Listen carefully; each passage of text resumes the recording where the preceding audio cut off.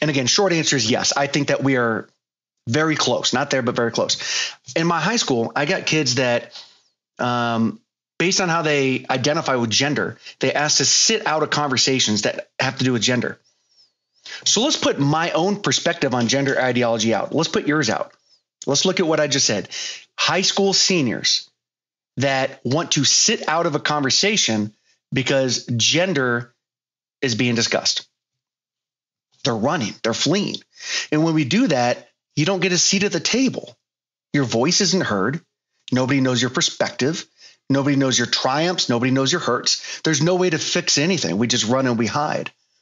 Well, who taught that person to do that? What parent would teach that?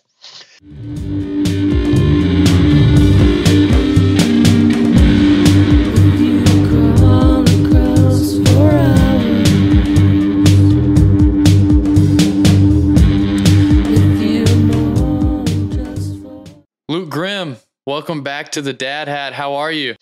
Lee, thanks for having me back on the Dad Hat. I'm doing pretty well, man. I'm on my third cup of coffee. It's 11:15. It's probably too much, but I'm drinking it. Wow, dude, coffee is good for the soul. I would say coffee made me the man I am today, but too much creamer adds to the gut too. So I don't know. You know what's funny?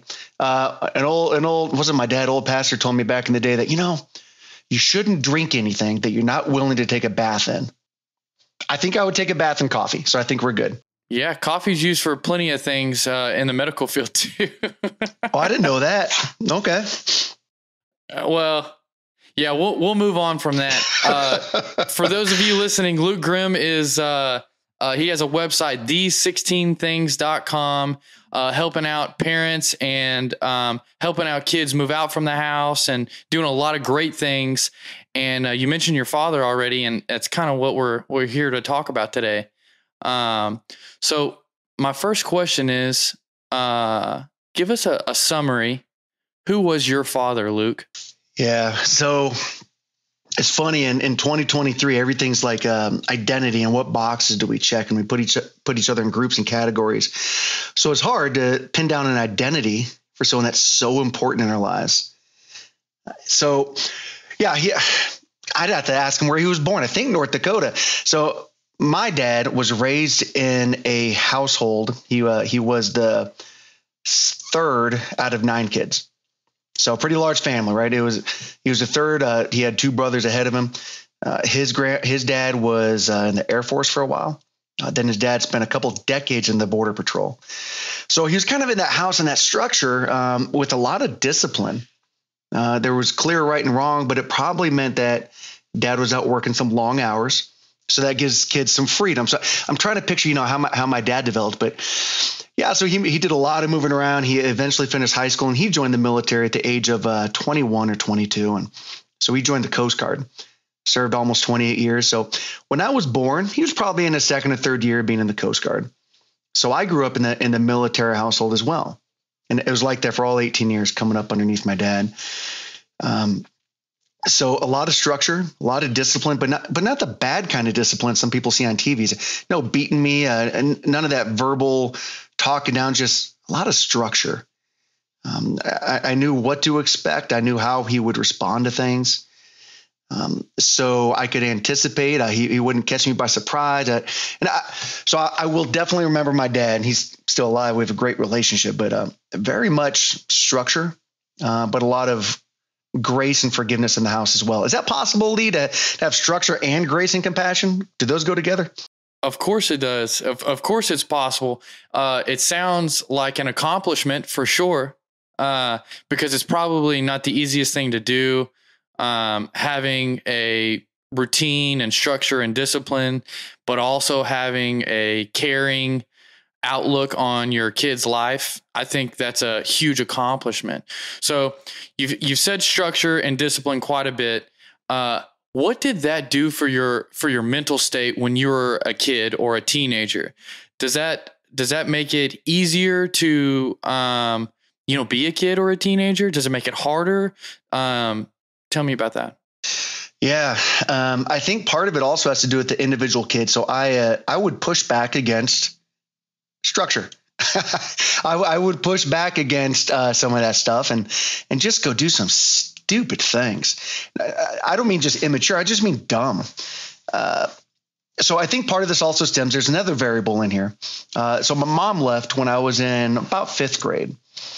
So I remember my brother and I, we would sometimes, mom's gone and dad's at work, and we'd kind of look around the house, and she would leave a couple notes on the pillow, kind of talking about, hey, we read some of these notes she left for him.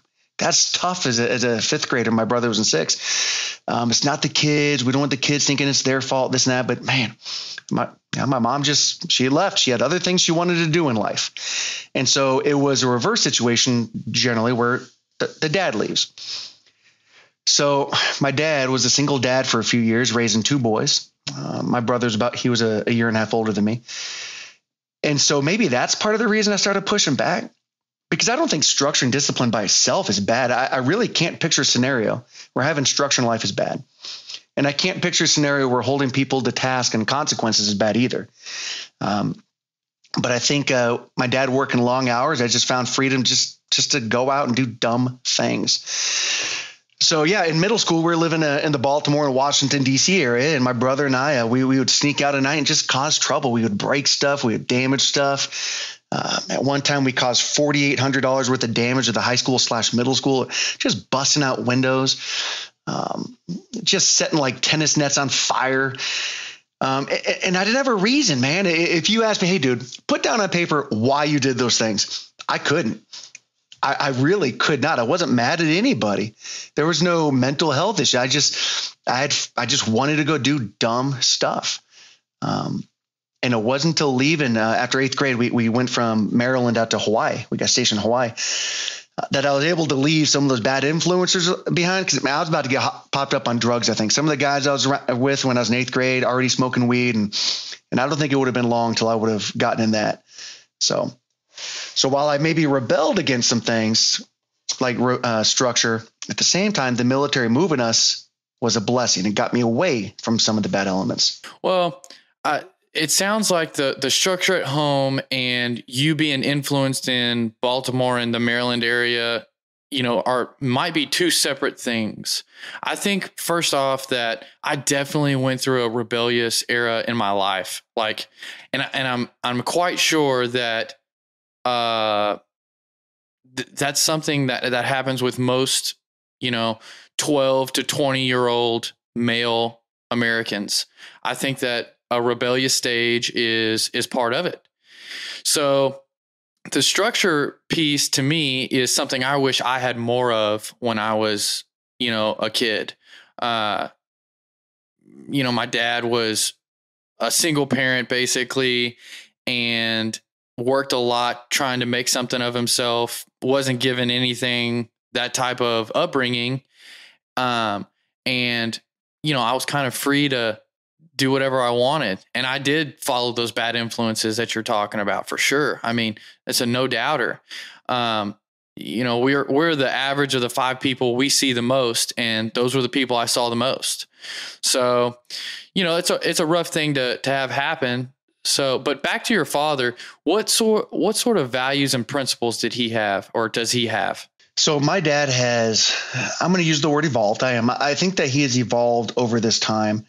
I don't know when he really found the desire to dig into faith.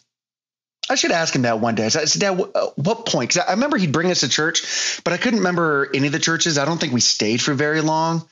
Did a lot of church hopping. That's my recollection all the way up to high school. So something in high school, I think, changed. He also got remarried. So I'm certain that helped as well.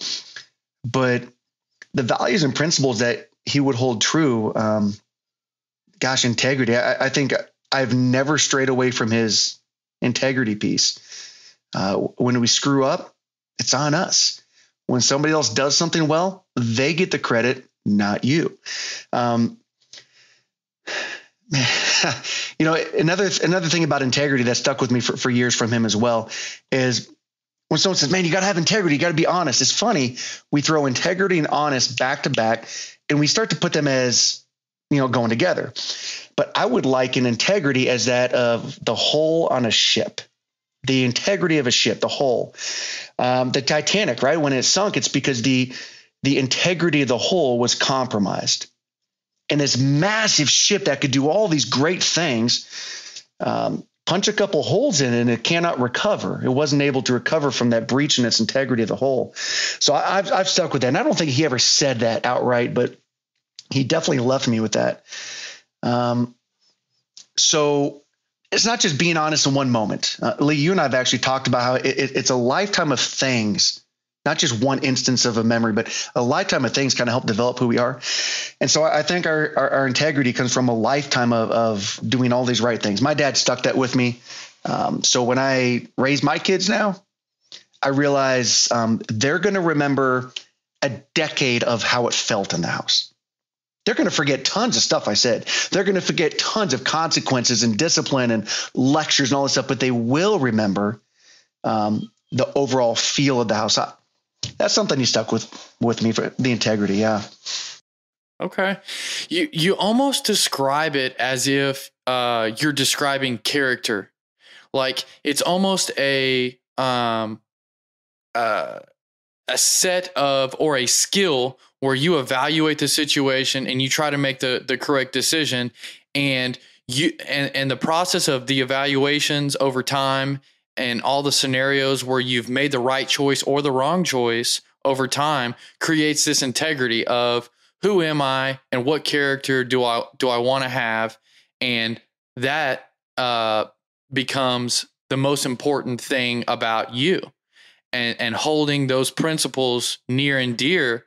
No matter what the situation, when it's easy to do the wrong thing, when it's easy to do, the right thing, no matter what, you do the right thing.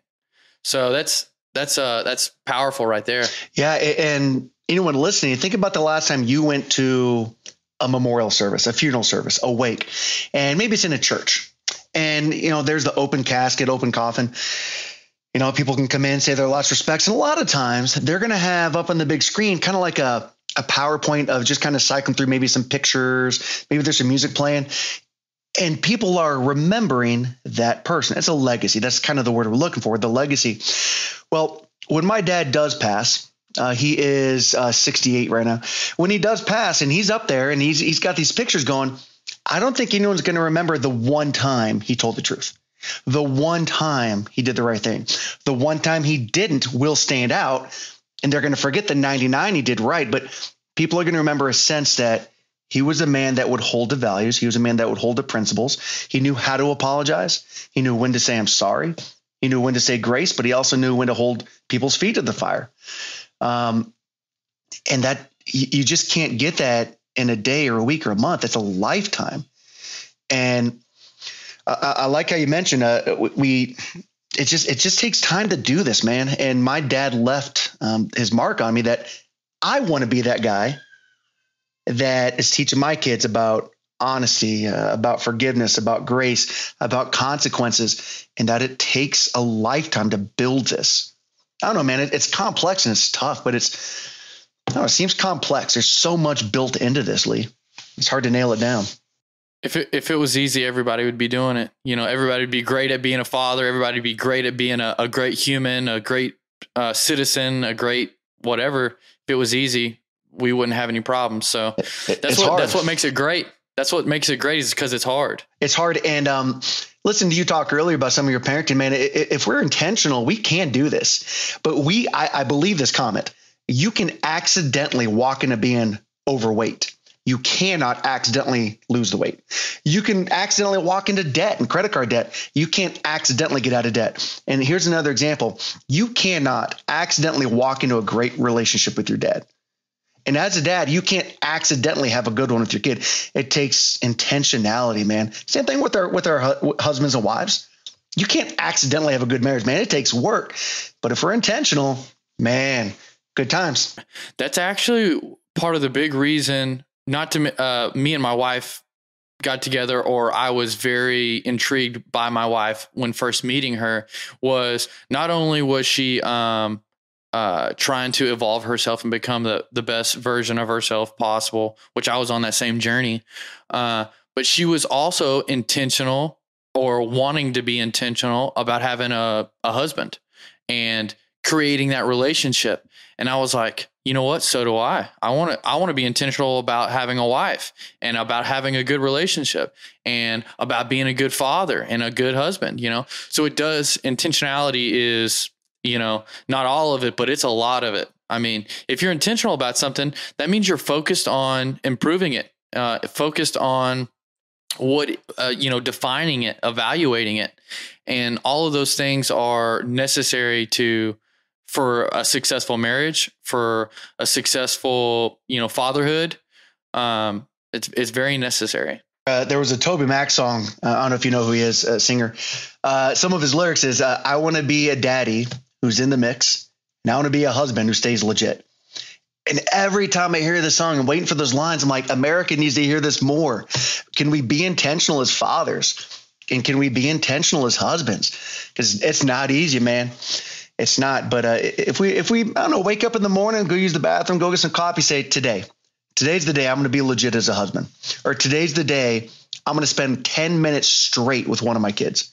Man, we can make some progress in our families.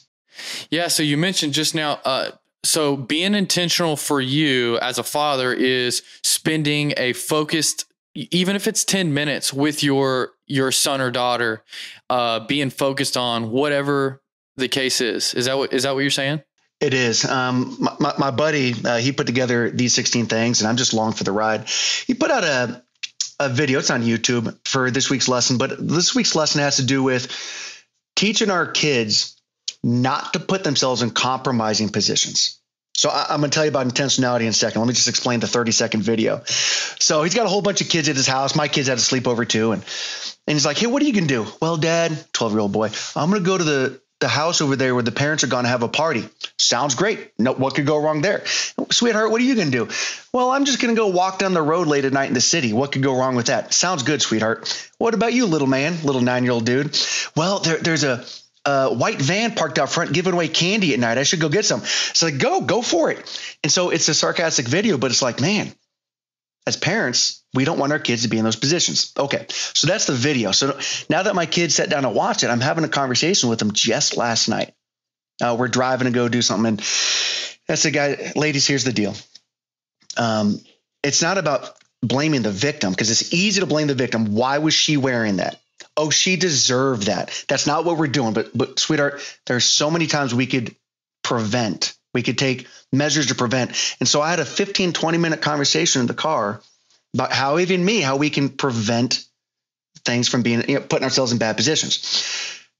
And when we got done, I realized we're getting out of the car. I'm like, man, those 15 to 20 minutes, that intentional conversation, it was awkward for them because we had to talk about sexual assault with a 12 and 13-year-old. But they will remember that. And I think those intentional conversations will help them, I don't know, be more careful in life. I'm so scared of having a daughter. Oh my gosh. I only have a son. He's 2 years old. And I'm so afraid of having those conversations with my daughter because they're going to be necessary, and it's imperative that they happen. Just like, like you were saying, they got to happen. Well, I was going to say, if we don't have those intentional conversations, who will? Right? Who's going to? Most people won't, because they're like, oh, Lee, those are your kids. That's your job. So I won't. And then, other people are like, oh, those are Lee's kids. It's not my job. And Lee, you get done with work and you're busy and years go by. And all of a sudden our kids are 16 or 17. And it's really tough to have that conversation because they're kind of built in how they think. So yeah, there's that age band of like 10 to 14 where I think they really need to and they want to hear these conversations. Absolutely. I had the opportunity to be pretty intentional with my son 2 nights ago. Me and my wife, sometimes we play chess in the evening times. And my son was, interested in what was happening that night. And, the game was not going to happen because he was, right there with us and wanting to be. I'm getting the feeling chess is a code name for husband and wife interactions. No. I wish. But no, we were playing chess and I had the ability to, stop the game and teach him all of the chess pieces. And he's 28 months old. And what was crazy about it is it took 10 minutes. He was focused the entire time. He was like, what is this? I was like, this is a pawn. This is a rook. This is a bishop. And he can now name them with just 10 minutes of intentional, focus. And man, it was not only gratifying for me to be able to pass that on to him, but he was also extremely excited about learning something new. And that is, man, I'm so thankful to be a father of a healthy kid and all that good stuff. Yeah, buddy. And 28 months. So he's not going to be an adult and remember that, right? 28 months old. But when you set enough of those up over the years, he will always remember, man, my dad, he would always stop what he's doing and give me the time of day. He would always teach me something new. He would always bring me into his world. That is like it takes intentionality to build that, because we can easily not. It's easy to walk into a bad relationship. Good job, man. And did you play him and whoop him? We were trying to get into the stage of setting the pieces up where they go, on the board to start a game. That was a little bit beyond his, comprehension for sure, but he understood that each piece was its own piece and each piece had its own thing and its own name. And that was just so gratifying for me that, it was amazing. That's good, man. That's a great story. You make me want to go teach my kids chess. Yeah, chess is fun. Funny thing about chess, I'd never really played. I knew of the game, of course, but my wife knew how to play. And so she proceeded to beat me in chess 12 or 13 times in a row. I mean, it was brutal because I don't know if I love to win or hate to lose more, but taking those losses was tough. But it was good because I learned how to play. And I would say I overtake her more now, even though the other night she whooped me good. She's good at chess. She is. We're talking about two things that just mixed, chess and my dad. So I remember I was about 8 years old down in San Diego, and we're at my grandpa's place. He's since passed. I didn't spend a lot of time with him. But looking back, it gives me a glimpse of who my dad is. So here's my grandpa sitting down on his recliner. He's got like a TV tray. We can all picture the old school TV trays, put your TV dinner on. And he's got the chessboard. He says, sit down, boy. He might have said son. We'll go with son. That sounds good. And I sit down and he teaches me the game of chess. And he beat me over a dozen times using that 4-move checkmate. And man, I was hot. You could probably see the steam coming off my head, and he had no mercy. Set him up again, boy. Set him up, son. And again and again and again. And now that I look back, I'm like, okay, my dad grew up in this kind of a household where it could be a little bit ruthless. And if you want to win, you got to earn the win. We're not going to just give away the W. So I don't know. That's a takeaway. It devalues the game to give the game away. To go easy on someone takes the value of winning away from the game. And that's something we can't lose, in my opinion. I think competition and life are so closely correlated and related that to take competition out of life would be detrimental to a human, to the individual, to a society, to the world. So I hope we refrain from doing that in the future as a society. And can you imagine a workforce that gets upset? Well, why would they do that? Why wouldn't they have just taken it easy on me? Why didn't they just, dude, this is how work is, man. You got to contribute. You got to participate. You got to function.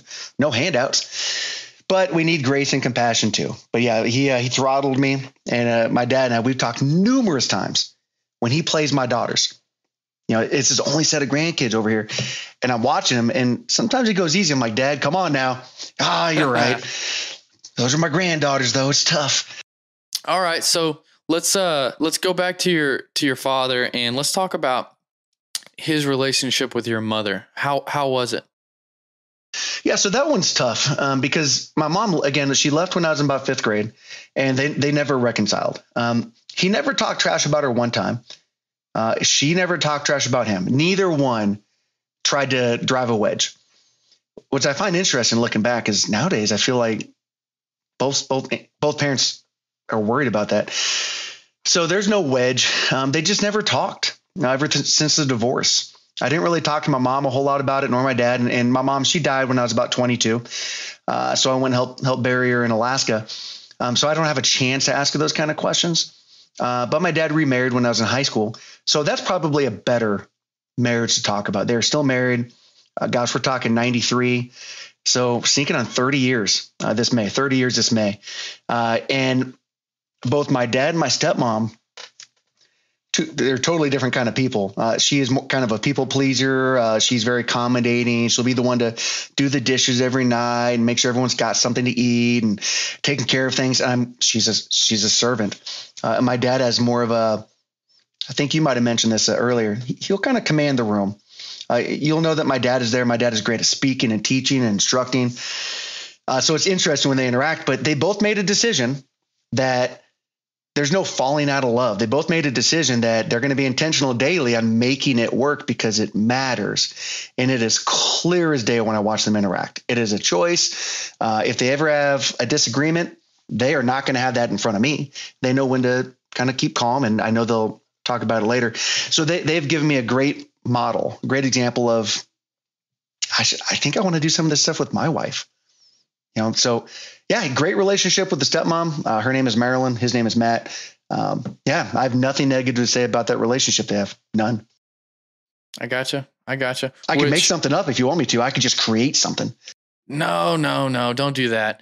Tell me, why do you think, so both of them were intentional, just kind of like we've been talking about all show. Yeah.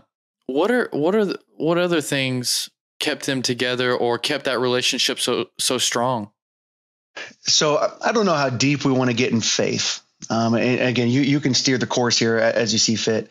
But the rule book, the playbook that they go by has a pretty good foundation on relationships, on how to treat people, how to care for people. And if the Torah had it, if the Quran had it, if the Bible has it, if any religious book has that, I'm interested in that. Having a good example on how to treat and how to take care of others and love each other. And they took the greatest commandment to love each other, like yourself. They took that to heart. And it's also tough because I hear a lot of people really quick to be the victim. Oh man, my dad did all this nasty stuff. My mom this, and I got it. It makes for an interesting story. It's a captivating story to tell. But who really wants that for their own children? Nobody does. Nobody wants their kids to go through that. So why are people in such a hurry to tell that story? It's like they want people to know how hard their life was. I have other challenges in life. It was not my dad. It was absolutely not my dad. My dad gave me a great example. And I'm hoping you'll have my kids on in a decade, right? And you'll be like, hey, kids, tell me about your dad. And they'll have the same story. Can you imagine if households all across America said, let's stop trying to make victims and let's try to make this stuff work? So my dad gave me an example that works. And I believe wholeheartedly the New Testament has given him a role model on marriages. Beautiful. And I think that the functionality of Christianity is maybe, one of those wonders of the world or whatever, because I do believe it's a great, just like you said, a playbook, and to utilize it as a playbook is, it's wonderful because it works. Many times it works. So here's my next question. And you've been giving a lot of praise to your father, and I'm going to try to get you to think a little bit on this. But if you were to go back in time to, 43 years ago and whisper in your dad's ear some advice about raising you, what would that advice be? Creating a significant emotional event is tough, but we remember them. We remember maybe there's one teacher from high school or middle school. Maybe with all the moving around I had, I remember a single one teacher of all 12th grade, all 12 years, one, because she had these conversations, significant emotional events. Well, creating them is really, really tough and really challenging. So I look back in the significant emotional events with my dad, and they were, I got in trouble, and it's how my dad responded. I have actually a few of those in my head. So if I had to give him some advice, it would be to sit me down and say, son, if you continue this route, you will not have these doors open. You will close these doors. Now you go handle your life, teenager boy. You go make these decisions, but I'm going to tell you, these are how doors open and these are doors closed. These are the consequences outside of the house. So my dad set a really good expectation in the house. No doubt. I think we spoke about that. I knew what was right and what was wrong in the house, but my idea of consequences didn't really go much further than the doors. I'm like, okay, if I do this thing wrong, I'm in trouble in the house.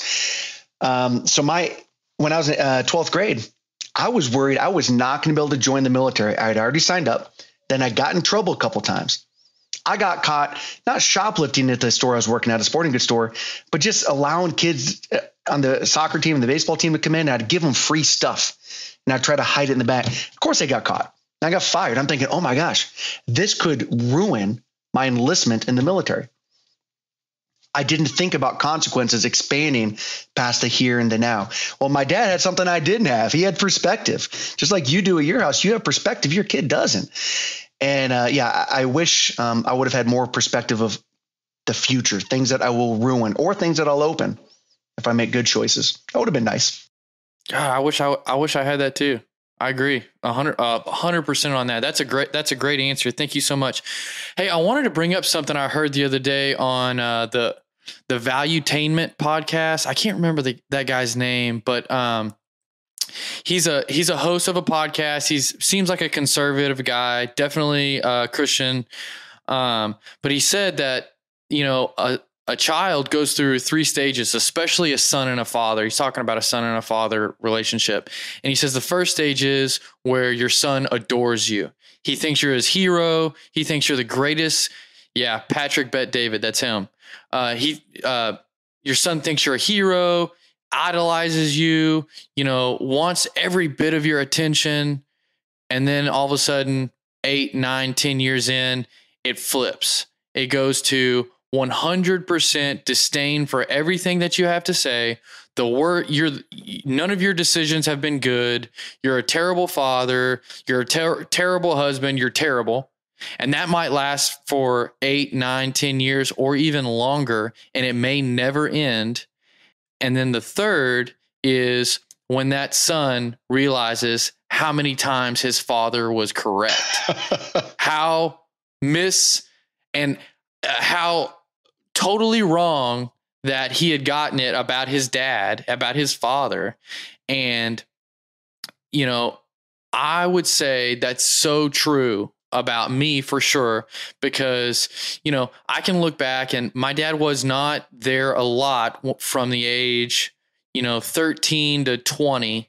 There was a gap where he was making something of himself, working hard, learning, sales, learning IT, learning fiber optics. That's the type of stuff that he was doing.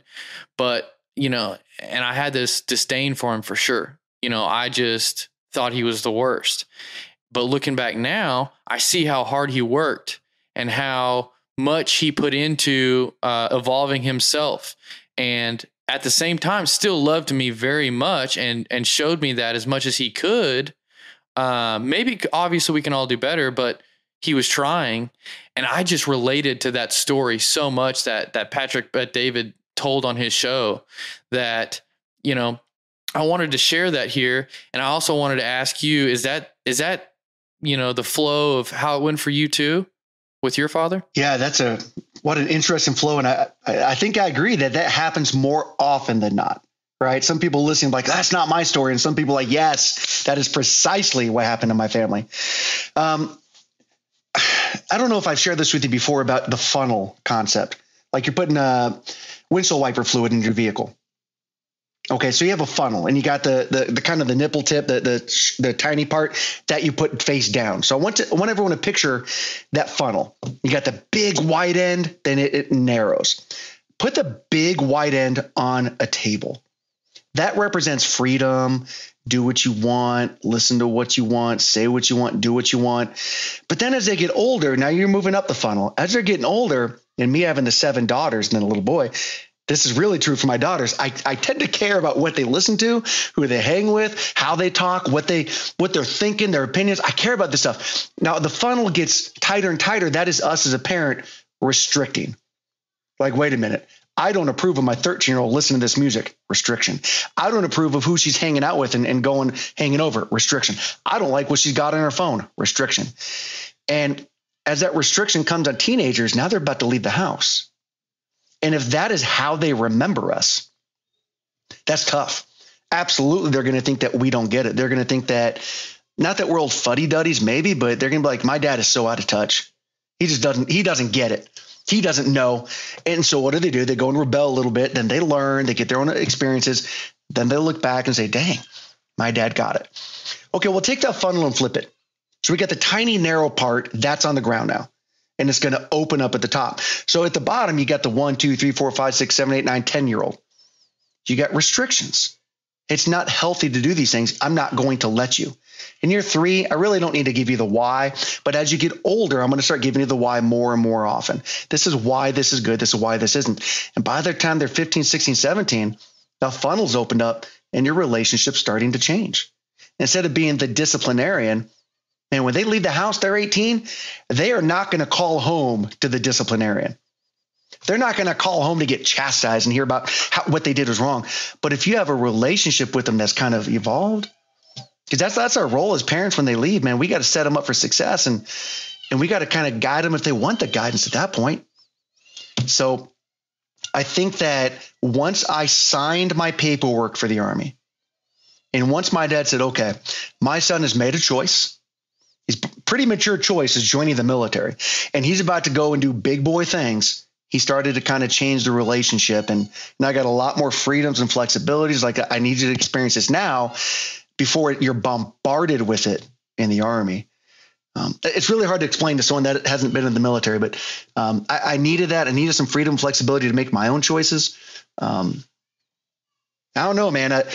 I did. When I left high school, I did think my dad's not so smart with a lot of stuff. Then I was like 21 years old. I'm like, dang, my dad is the smartest guy on the planet. I had a sense of that too.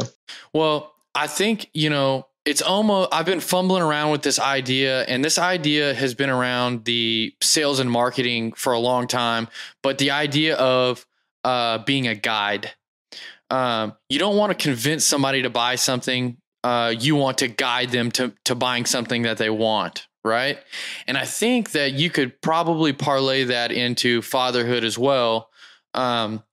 Just that, hey, go ahead, you're driving this car, but I'm going to sit in the passenger seat and let you know, hey, you need to exit right here because the road's closed here in a couple miles, or whatever the case is. So I love that analogy there of being a guide. So, and Nikki would say being the guy. He says, if you can be the guy you'll never want for anything in the world. You got to be the guy though, that can give people what they want. And another thing that's tough is I've watched some parents take that funnel to an extreme.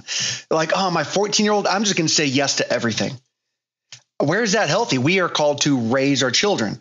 And if they want the buddies, the friends, they have literally every household on the planet can go be that buddy and friend. But in this house, we're going to set up our relationship a little bit differently. So I don't know, man, a lot of ends of that, a lot of spots in the spectrum, and the pendulum swings too far either way. It's tough raising kids. It's really tough. Yeah. Speaking of it being tough to raise children, let's move into to society a little bit, and how, modernity and society around us makes or breaks raising our children. What are the societal factors that are going to come into play when bringing up young adults? And one of my favorite authors, which you and I have discussed a little bit, Luke, is Will Durant. He was a historian that studied civilizations across history. He wrote a series of books called The Story of Civilization. And I haven't read all of his books, but I'm getting close to, a lot of them. And he just brings so much insight to the world that, these things have happened before in other civilizations. These things that pop up that we're talking about on the news, that we're talking about amongst each other. A lot of these things have happened prior. And I want to read a quote to you, and I want to get your take on it. So you ready? Yes, sir. Let's do it. A nation is born stoic and dies Epicurean. At its cradle, religion stands, and philosophy accompanies it to the grave. In the beginning of all cultures, a strong religious faith conceals and softens the nature of things and gives men courage to bear pain and hardship patiently. At every step, the gods are with them and will not let them perish until they do. Even then, a firm faith will explain that it was the sins of the people that turned their gods into the avenging wrath. Evil does not destroy faith, but strengthens it. If victory comes and war is forgotten in security and peace, then wealth grows. The life of the body gives way in the dominant classes to the life of the senses and mind. Toil and suffering are replaced with pleasure and ease. Science weakens faith even while thought and comfort weaken virility and fortitude. At last, men begin to doubt the gods. They mourn the tragedy of knowledge and seek refuge in every passing delight. Achilles is at the beginning and Epicurus at the end. After David comes Job, and after Job comes Ecclesiastes. That's Will Durant, written in the book Our Oriental Heritage, first published in 1935. So basically, the meaning of the quote at the beginning is these cultures and these civilizations, they start with a strong religion, clear goals in mind of what they believe, what they don't believe, what's good, what's bad. And when success comes, if we're talking about Rome, at the end of them conquering, 33% of the entire world, and they've felt accomplished, and they've stopped being, the conquerors, they start to live in decadence. They start to live in the time of Nikki will like this, bread and circuses. Basically, life has become too easy. And my first question for you, Luke, is that where we're at in America today? I kind of think we are with a good chunk. And the movie that comes to mind, maybe you've seen it, Sylvester Stallone and Wesley Snipes, Demolition Man. So, so Wesley Snipes and Sylvester Stallone, cop and criminal, and they're banging it up, and they eventually get cryo frozen. Then they're brought up, I don't know, 100 years later, I don't recall the amount of time, and everything's peaceful. Crime is gone. Well, Wesley Snipes comes out and starts wreaking havoc, but everyone's soft. Nobody knows how to handle. Nobody knows how to deal. Okay, take that concept and remove crime, but just nobody knew how to deal with this thing. No one knew how to handle this stuff. So as a high school teacher, and again, short answer is yes. I think that we are very close, not there, but very close. In my high school, I got kids that, based on how they identify with gender, they asked to sit out of conversations that have to do with gender. So let's put my own perspective on gender ideology out. Let's put yours out. Let's look at what I just said. High school seniors that want to sit out of a conversation because gender is being discussed. They're running, they're fleeing. And when we do that, you don't get a seat at the table. Your voice isn't heard. Nobody knows your perspective. Nobody knows your triumphs. Nobody knows your hurts. There's no way to fix anything. We just run and we hide. Well, who taught that person to do that? What parent would teach that? Okay, so let's look back in just the last 100 years. All right, let's really look under the microscope, because that is pretty small in the vast, timeline. People talk about the greatest generation. I'm not here to make a case that they are or aren't, but people talk about the generation. World War II affected America. Pretty much every section of America was affected by either going overseas or knowing someone overseas, a son or daughter overseas, a parent overseas, or running the factories here, or people are affected at the schools. People's dads are gone. In the factories, people are gone. Sports, man, we had to fill in the sport for baseball. It affected everybody. America had skin in the game. They did. Now, those people come home, and we can call them the greatest generation. I do actually enjoy that debate. But now those adults are having kids, and they're trying to explain the best that they could. This is why we fought World War II. And however it is they phrase it, they would generally sum it up. They'd oversimplify it. There's all this evil. There's this nasty, and grown men had to go do grown things. We need to protect our freedoms. I summarized, of course, there's more to that story. So now those kids are growing up. Those kids did not fight in World War II. They were too young. They weren't asked to. Those kids eventually become adults. Well, they didn't have to fight for the things. They were taught by people that did. They were just taught by people that did. And so it goes till eventually you get Vietnam. Well, in Vietnam, people were dodging the fight. Oh, but that's different. Vietnam and World War II different. I got it. But the principle, the concept I'm trying to make is World War II, America had skin in the game. And now have we devolved where people are flat out avoiding the draft, everything they could. We've had presidents that and candidates that wanted to dodge the draft. I'm not upset at that. I'm just saying it is. So now we remove that. Now it's an all volunteer force. And our all volunteer force, man, only 21% of people that could join the military are even eligible. And how do you get them to want to serve? So this is not a military conversation, but I'm thinking we have lost the need to go do a lot of hard things.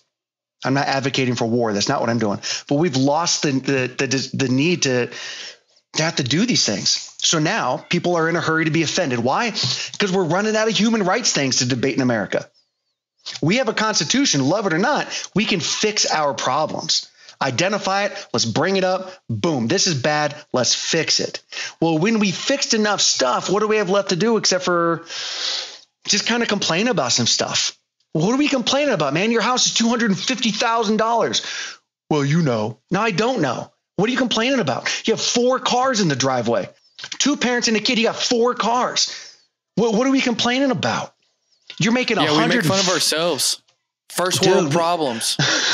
First world problems. I'm like, nope, dude. I found out one of the colleges, maybe in Virginia, they put out a list of things that you shouldn't say anymore. And first world problems is one of them because it insinuates we're better than other people.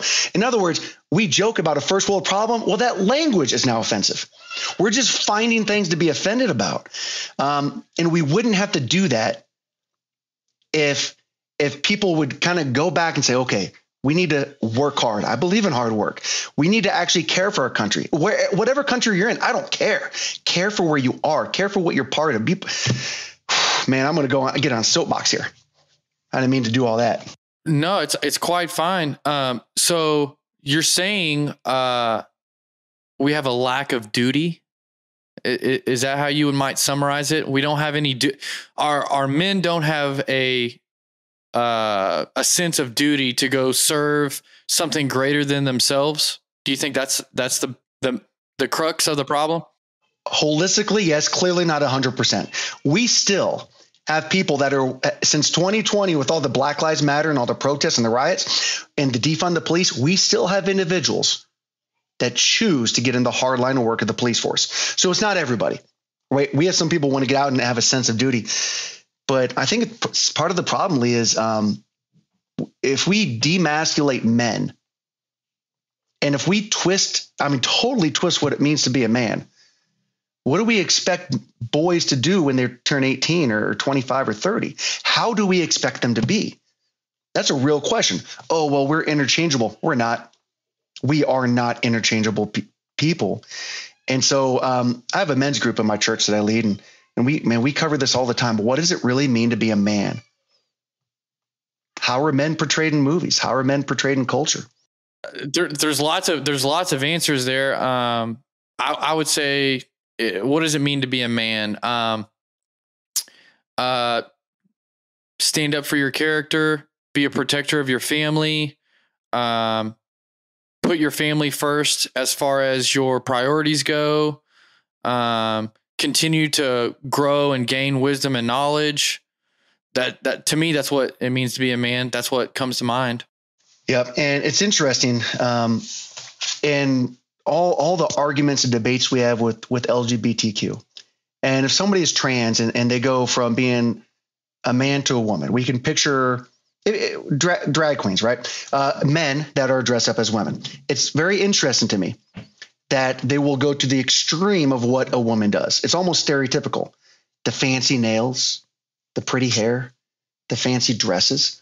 In other words, we recognize there are differences, right? A caricature is a great phrase. Yeah, we're like, this is what a woman looks like. So when a man wants to be a trans woman, they go to that extreme of what they think a woman is, right? In other words, we do identify there are differences. And if there are differences, we need to respect masculinity, just like we have to respect femininity. And I think that our culture is just trying to mesh everything together, and it's super confusing for our teens.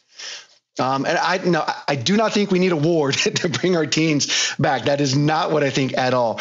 But I think that we as a country, talking about decadence, right? That was your question, your conversation earlier with Will Durant. I think that, yeah, we've become soft. We've become really, really soft. And it's easy to complain about things that they matter to you, but in the big picture, I mean, we should deal, we should process, not complain about everything. I got a question for you. Earlier, you explained how you use Christianity as a value template or a value set to be a good father, a good husband, all of those things. Yes. Can a man or a woman alone, without religion or without a school of thought, create his or her own values? Is that possible? Sure. Yeah, absolutely. Yeah, the question is always going to be, where did they come from? Yeah. Okay. So I got another quote. This is again from Will Durant. This one's from Lessons of History, published in 1968. The greatest question of our time isn't communism versus individualism, not America versus Europe, and not East versus West. It is, can man bear to live without God? And, end quote. I think that this quote is, regarding what you and me are talking about right now. Does society need to have a value set, pushed upon them, or can men and women create their own values? And what does that look like? If they can create their own values and can create their own character composition, I guess is what I'm looking for. What does that look like for Americans? Or do you believe that Christianity is the answer, that you gotta dive into Christianity? Yeah. So the very direct answer that's going to offend somebody. I'll tackle the last piece. Yes, I see Jesus Christ as the answer. However, can you imagine, Leah, when did you get engaged? Do you remember what year you got engaged? Okay, so let's take it back to 2018, a year before you're engaged. Let's just say you're dating your wife, and you come up to her and says, you know what? You're going to love me, and I'm going to propose, and you're going to say yes, and you better love me forever. Who's going to respond to that? I wouldn't. She probably wouldn't. That's exactly what I said. No, I'm just kidding. Oh man, and it worked. No, that's not what I said. I'm just kidding. Yeah, but what you're doing is you're pursuing her. You're saying, I care about you. I love you. I'm here. I'm pursuing you. But she had to make a choice. And in your mind, you knew you were the best man for her life. You knew you were. Because you wanted her to marry you. You're like, I'm the one. Pick me. Ooh, right? And you're thinking, you're the best one for me, but you're pursuing her, but you can't make her. So me saying that following Jesus is the answer doesn't mean it should be forced. It is completely optional. It is a 100% choice. And anyone that tells you otherwise has to be able to back that up. The problem is they can't. It should never be forced. It should never be forced. And if you can't back it up, don't bother saying it. So back to the values. If we all make up our own values, I think that's fine until a nation just crumbles. Just take the two of us. If our values are drastically different, how do we ever get along? Ever. We couldn't. Everything would be, I want this. Well, I want this. Pick a topic. I don't want to put you on the spot, but pick any topic about stealing, shoplifting. My value is that if I see it, it's mine.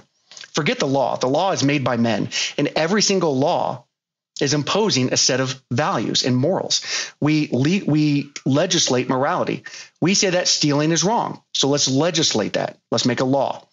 Every law legislates morality, and laws are made by people. We just tend to agree that stealing is wrong. But what if my morals and values say it's not? Oh, well, you shouldn't hurt other people. I love this one.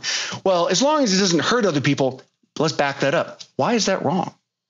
Legit question, because you have to go all the way back with this morals and values. If my morals and values allow me to hurt other people, you're going to get mad, and so will everybody else. Those are my morals and values. And what if my values leak? Because this is where it's going in our most Western state. Now, it would be Hawaii. In California, what if my morals and values, it's okay for me to have an attraction towards somebody that's underage? Pause and consider that question. But that's a real question when you take this out there. Why not? Those are my morals. Okay, so basically what you're saying is if there's not a set of moral values pressed upon a society, then you're asking for something, you're basically making it fair game for an individual to act in opposition of a society or what most of the people would hate, which I would say, or dislike. I would say that's happening anyways. I mean, that's exactly what's happening. So is that what you're saying? The lack of Christianity and the lack of moral values is the reason why we have people in California, it being okay to be a pedophile in California? You're not too, but yes and no. First off, you led in with being pressed upon. I'm not here to impress upon my morals and values whatsoever. It's not my role. It's not my job. It's just not my job to push my stuff. Now, if a society as a whole says these things are detrimental to others, let's make a law. I think it's detrimental for a 43-year-old to go have relations with an 8-year-old. I think we should probably have a law against that.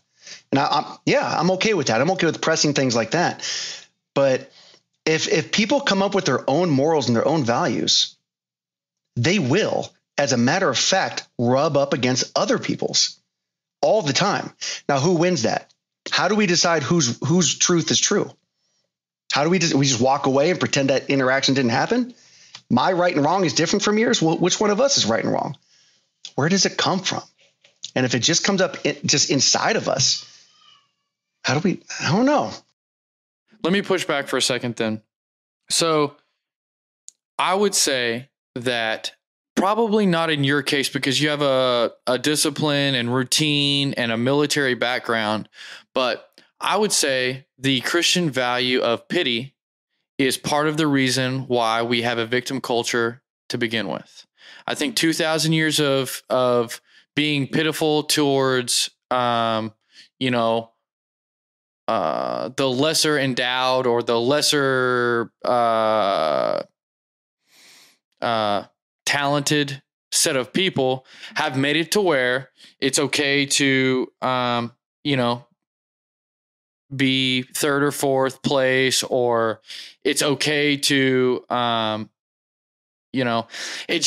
would say pity is not a good value. Let me just say that.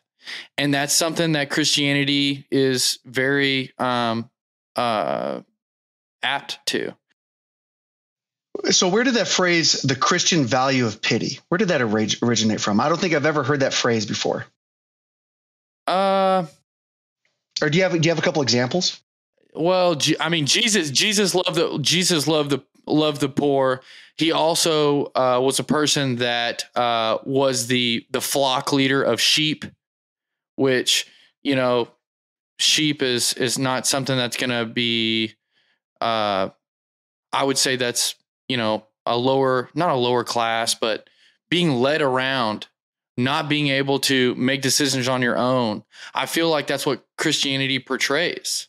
And that's my problem with it to begin with.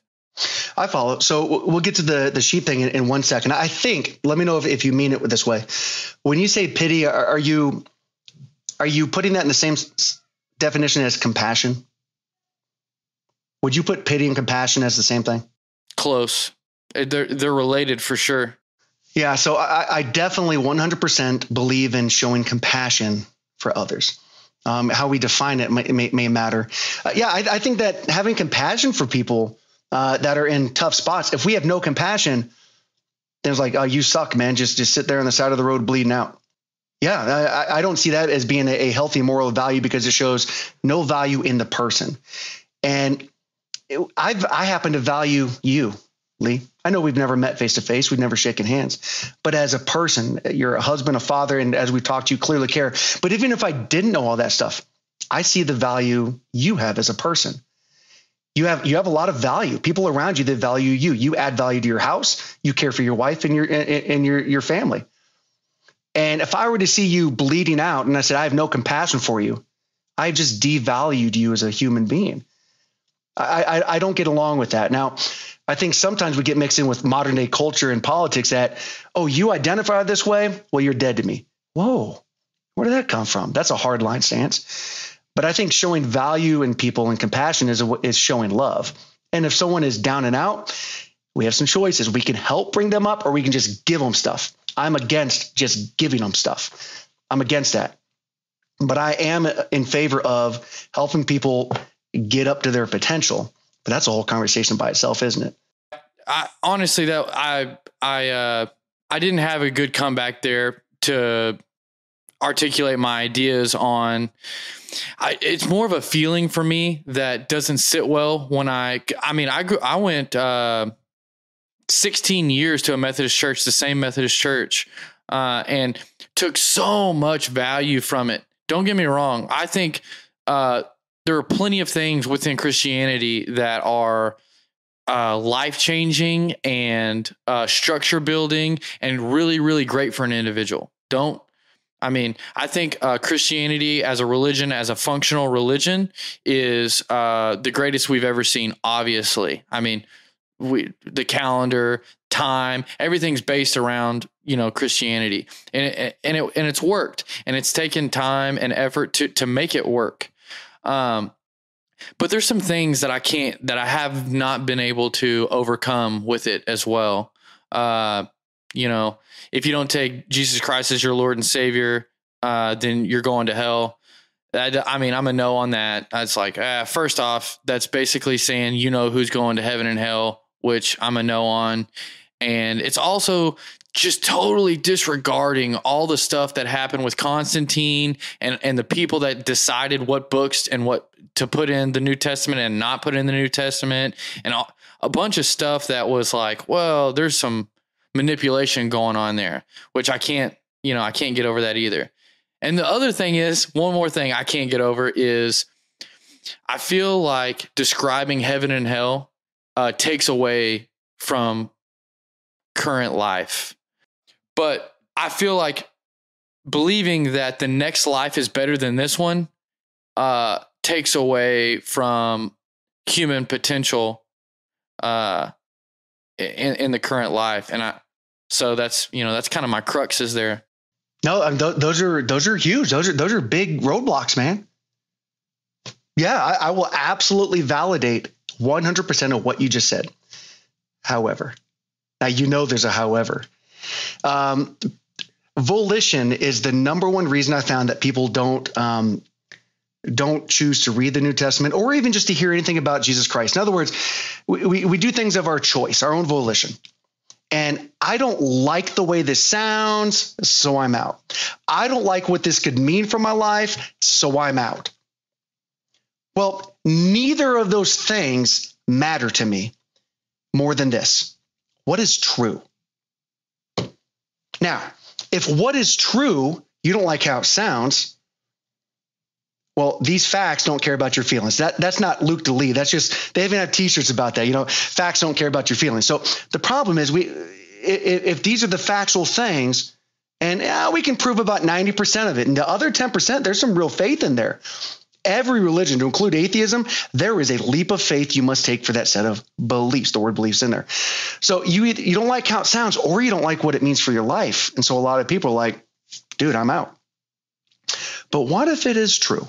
So let's take some of that at face value without digging too deep. If what Jesus said truly is true, and this is tough to hear, I am the way, the truth, and the light, and it is through me. Okay, if that is true, that means Muslims, I'm sorry. Hindus, I'm sorry. You could go on and on down the list because every single one of these religions are at odds with core beliefs. So I see that bumper sticker that says coexist. Have you seen this bumper sticker like the C? Oh, yeah. Oh, yeah. Yeah. Well, what does that mean? Does it mean we should just get along? I'm cool with that. But those religions are all at major odds with each other. None of them can be true together. Christianity cannot be true along with Islam. They cannot both be true, just one or neither. And it's like that down the road. So, okay, well, which one's real then? Which one's true? And so people over history, man, I mean, some really, really sharp people, atheist people that said, I'm going to investigate this and prove this whole thing to be a sham. And there are books after books after books written by these people said, dang, at the end of the day, this stuff is solid. I mean, doing all of the investigation, I mean, these people are at a loss. Like I did not expect to find this sort of evidence out there. It's a complicated issue, man, because a lot of it involves our choice. Yeah, we could go on and on about it. I would say that if you're looking for a value template and looking for a great way to live your life, it's a good choice to make right there. And, you know, C.S. Lewis, you know who C.S. Lewis is? I'm sure you do. I sure do. Yeah. He wrote a book called The Screw Tape Letters. I've read it a few times, where it describes, you know, some of what Christians and the like would say, you know, demons are speaking to you and stuff like that. But it describes practical things that happen in life. And it was such a great book that I would recommend that book to anybody. C.S. Lewis, The Screw Tape Letters. Now, all that being said, we kind of got off of society there for a few minutes. Has society lost religion, and has society lost God? So I've heard this phrase, a post-Christian era. And you look at data of how many, especially youth, 18-year-olds, when they leave the house, they're also walking away from churches and from faith. Yeah, I mean, we could go down the road of why that is, you know, why, but not even digging into that. Yeah, we have a lot more people that are choosing to walk away from faith. But it's a choice. It's always a choice. Now, I would argue, though, that culture has tended to be wrong time and time and time and time and time again. Decades. So if this modern day culture chooses to walk away from faith, does that mean that culture is all of a sudden right about something? Is it a roller coaster going up and down? Will we look back in the 2010s and 2020s and say, wow, I can't believe we did this stuff? Yeah, maybe. So just because, yeah, man, a U.S. history teacher in 2050 is going to look back on us and say, what the heck? Yeah. So, I mean, if people choose to walk, I mean, they're clearly welcome to. I think that the advent of technology has made people, I'm not sure how to wrap that up. Technology, what it is today, is also different. People can just get wrapped up in something and walk away from everything else. They can isolate. They can find their own truth, whatever that means. 2023, yeah, dude, we got some issues. Yeah, for sure. Okay, so we'll say yes. We've kind of, and even if you want to argue, there's a lot of statistics out there. Oh, there's more Christians now than ever before. Well, there's also 7.6 billion people on the face of the earth right now, and just because there's more Christians now doesn't mean the proportion's more. You know what I mean? So I would say we've kind of lost religion as a big piece of our society. And, us discussing religion started with, do we need it? Is it something that we have to continue on? And if the answer is no, what does the world look like without it? I think it depends on what the religion is, first off. But do we need it? Gosh, that word religion itself just to me implies a building. It implies a set of rules. Like those are the top two things that come to mind when someone says religion. I think about a physical building and I think about rules. I don't think a lot of people are. That's how it was designed. I mean, that's where it started. Rome moved from pantheism, from paganism for believing in tons of gods to Christianity because Constantine realized, it's a better way. It's a better strategy to rule a people. And that's why Christianity grew like it did, is because Rome adopted it. And, that piece right there, to me, puts a big ugly mark on the word religion, just like what you were describing. I think religion does mean, a building and rules and all that sort of stuff. But I'm sorry to cut you off, but I would say that's exactly what it was, is a set of rules. And you know what it's missing? It's missing one idea and one word I love. So I don't think that we should go to church. I think that we should recognize that we are the church. We people. Jesus didn't have a building that said, all right, guys, it's Sunday morning, 9:00. Never, not once. Not once. It was not for Jesus. It was a people. And then that brings me to the other piece, which is a relationship. And so different religions have different ways to get to where they say that they're going to go. But, just because today we're talking about the Bible, but Jesus kept coming back to relationships again and again and again. And if we can get the image of a building out of our head, even though that's where we can go to gather and have like-minded individuals. So there's value in that. But still, man, the image of a building doesn't really do much for me. And the idea of a whole bunch of rules. Having a whole bunch of rules, that doesn't do anything for me. What if we could strip away these rules? I mean this wholeheartedly. This is from someone that follows Christ. What if we could strip away all rules, 100% of them? And now we say, okay, what did Jesus say? He said, follow me and love each other. That's actually a pretty parsed down version of what he had to say. Man, people try to trap him. Which one of these commandments, which one of these rules is most important? Dude, love one another. Dang. Okay, if you follow Christianity, that's what he says, number one. All these rules, man, it keeps people out of a faith. It makes people pretty hesitant to get involved in a faith. And then, Lee, as soon as we have all these rules, someone comes to the church and like, oh, there's Lee. There's Luke, man. I saw them just last weekend at the strip club. Oh, Lee and Luke must be hypocrites. Why am I going to go to a place full of hypocrites? I get it, dude. When you lay down all the rules, you better follow them all or else you're a hypocrite. So I have an issue with the word rules, dude. Well, but that's the thing. That's the rules are what keeps the society going. That's what we're talking about. It's not the question of communism and individualism, America versus Europe, East and West. It's, can man bear to live without God?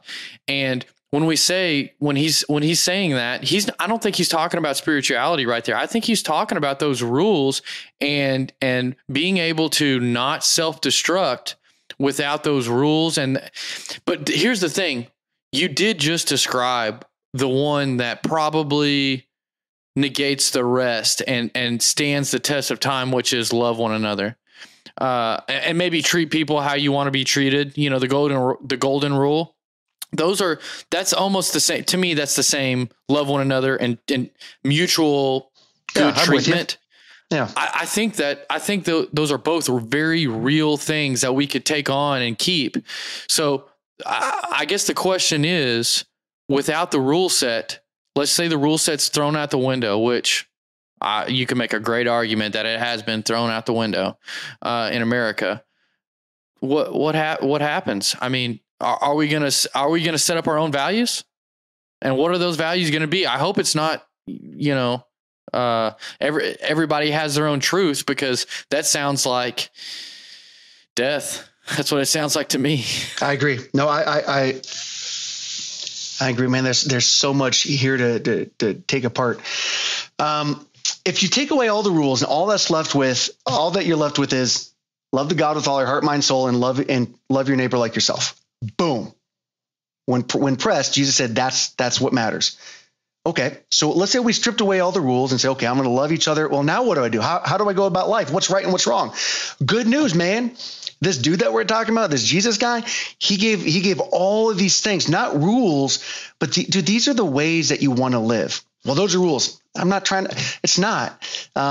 Everything that he says involves taking care of each other and showing love. Okay. So let's say infidelity. Instead of making a law about infidelity, let's say there is no law, right? And we realize that, dude, you went out there, you cheated. Dude, you've got 3 wives. Dude, you've got this. You've got kids with 16 girls. You got all these things. Instead of making rules about that, we do need some common ground, but each person's got a relationship with Christ that they got to square away. Not me. Not me. I've got my own junk, man. I've got to square those circles all on my own. I'm not going to get into Lee's business. That's between you and God, right? Now, when you go and physically hurt somebody, I do. I completely understand why we have laws in the books about hurting people, physically assaulting. I got it. We need a society not to just crumble. But we're talking about morals and values, man. I'm not here to make a law about LGBTQ. We brought that up a few different times. That's not my role, dude. Christ said, these are the things I think you should do to love each other and love God. And if you think that your lifestyle, whether you're straight or not straight, if you think it's pairing up with God, dude, that's on you. It's not on me. I love it because, dude, at the end of the day, you keep going back to the same thing, which is love one another. And I think loving God is something that is mysterious to most people, and it's hard to talk about. But I believe that God is more related to you as a person than most people think. I think the problem is most people think of a guy riding on a cloud or some guy that looks like Zeus or, et cetera, which is such it's a silly thing to, which goes to my other problem with religion. And that is thinking that humans can understand metaphysics or what God might be. To me, that doesn't make any sense to even try, or to think that it's possible. But I think that your conscience and God are very closely related, and your subconscious is very closely related to what all of the people that talk about religion and God throughout history, all the greats, is kind of what they're talking about, in my opinion. Is, when you pray, praying, even if you're an atheist, I can't remember the book I read, but even if you're an atheist, praying will actually improve your life. Whether you believe in a Christian God, a Muslim God, or whatever kind of God, it will still improve your life. And that to me is some hard evidence that, that there's something there, that people have been talking about something, it's not just total BS. So, but I like where you're going. Yeah, I think the Bible is God's way of talking to us. It's for us to read it. Prayer is our way to talk to God. And prayer is prayer is tricky. People are, oh man, I heard from God. I got to go do this. Like, what does that look like? What does that sound like? What does that feel like? I heard from God. God told me. I like how you said subconscious, and I go back to Pinocchio with little Jiminy Cricket, right? There's this feeling inside of us. And I truly believe, even an atheist praying, that there's a communication channel that's open there, man. You're understanding life is bigger than us. Because if life is just us, bro, that is sad. That is depressing. It's like, what's the point, dude? We're here, we're gone, smoke. We lose meaning. If life is just about us, there's nothing. It can be a really hopeless thought. All right, just a quick recap. So your father was a military guy just like you. He imparted some good discipline on you, and he did a great thing by not talking bad about, your mother when they separated, and you could have went back and your only advice, which was good advice, but not life-changing in my opinion, would have been give you a little bit more understanding of the doors that are going to open or close for your decisions that you were making as a teenager. That's kind of what you explained to me. And then, being intentional as a husband and being intentional as a father is a great deed, and it's a duty as a father and husband to have. And we still don't know what the nation is going to do without God in its life. But we came to the conclusion that love thy neighbor, know thyself, treat people how you want to be treated is the right way to go. Yeah, I'm with you. With you all the way. Luke, thank you so much for coming back on the Dad Hat. And honestly, I look forward to having you again sometime. And if I come back on, dude, I'm going to wear my own hat. I think I have to wear a hat next time. You got to wear a hat. I think, it should be a requirement. Yep. I got a couple. Now I know. I'm on it next time. All right, brother. Thank you. Thanks. Take care, brother.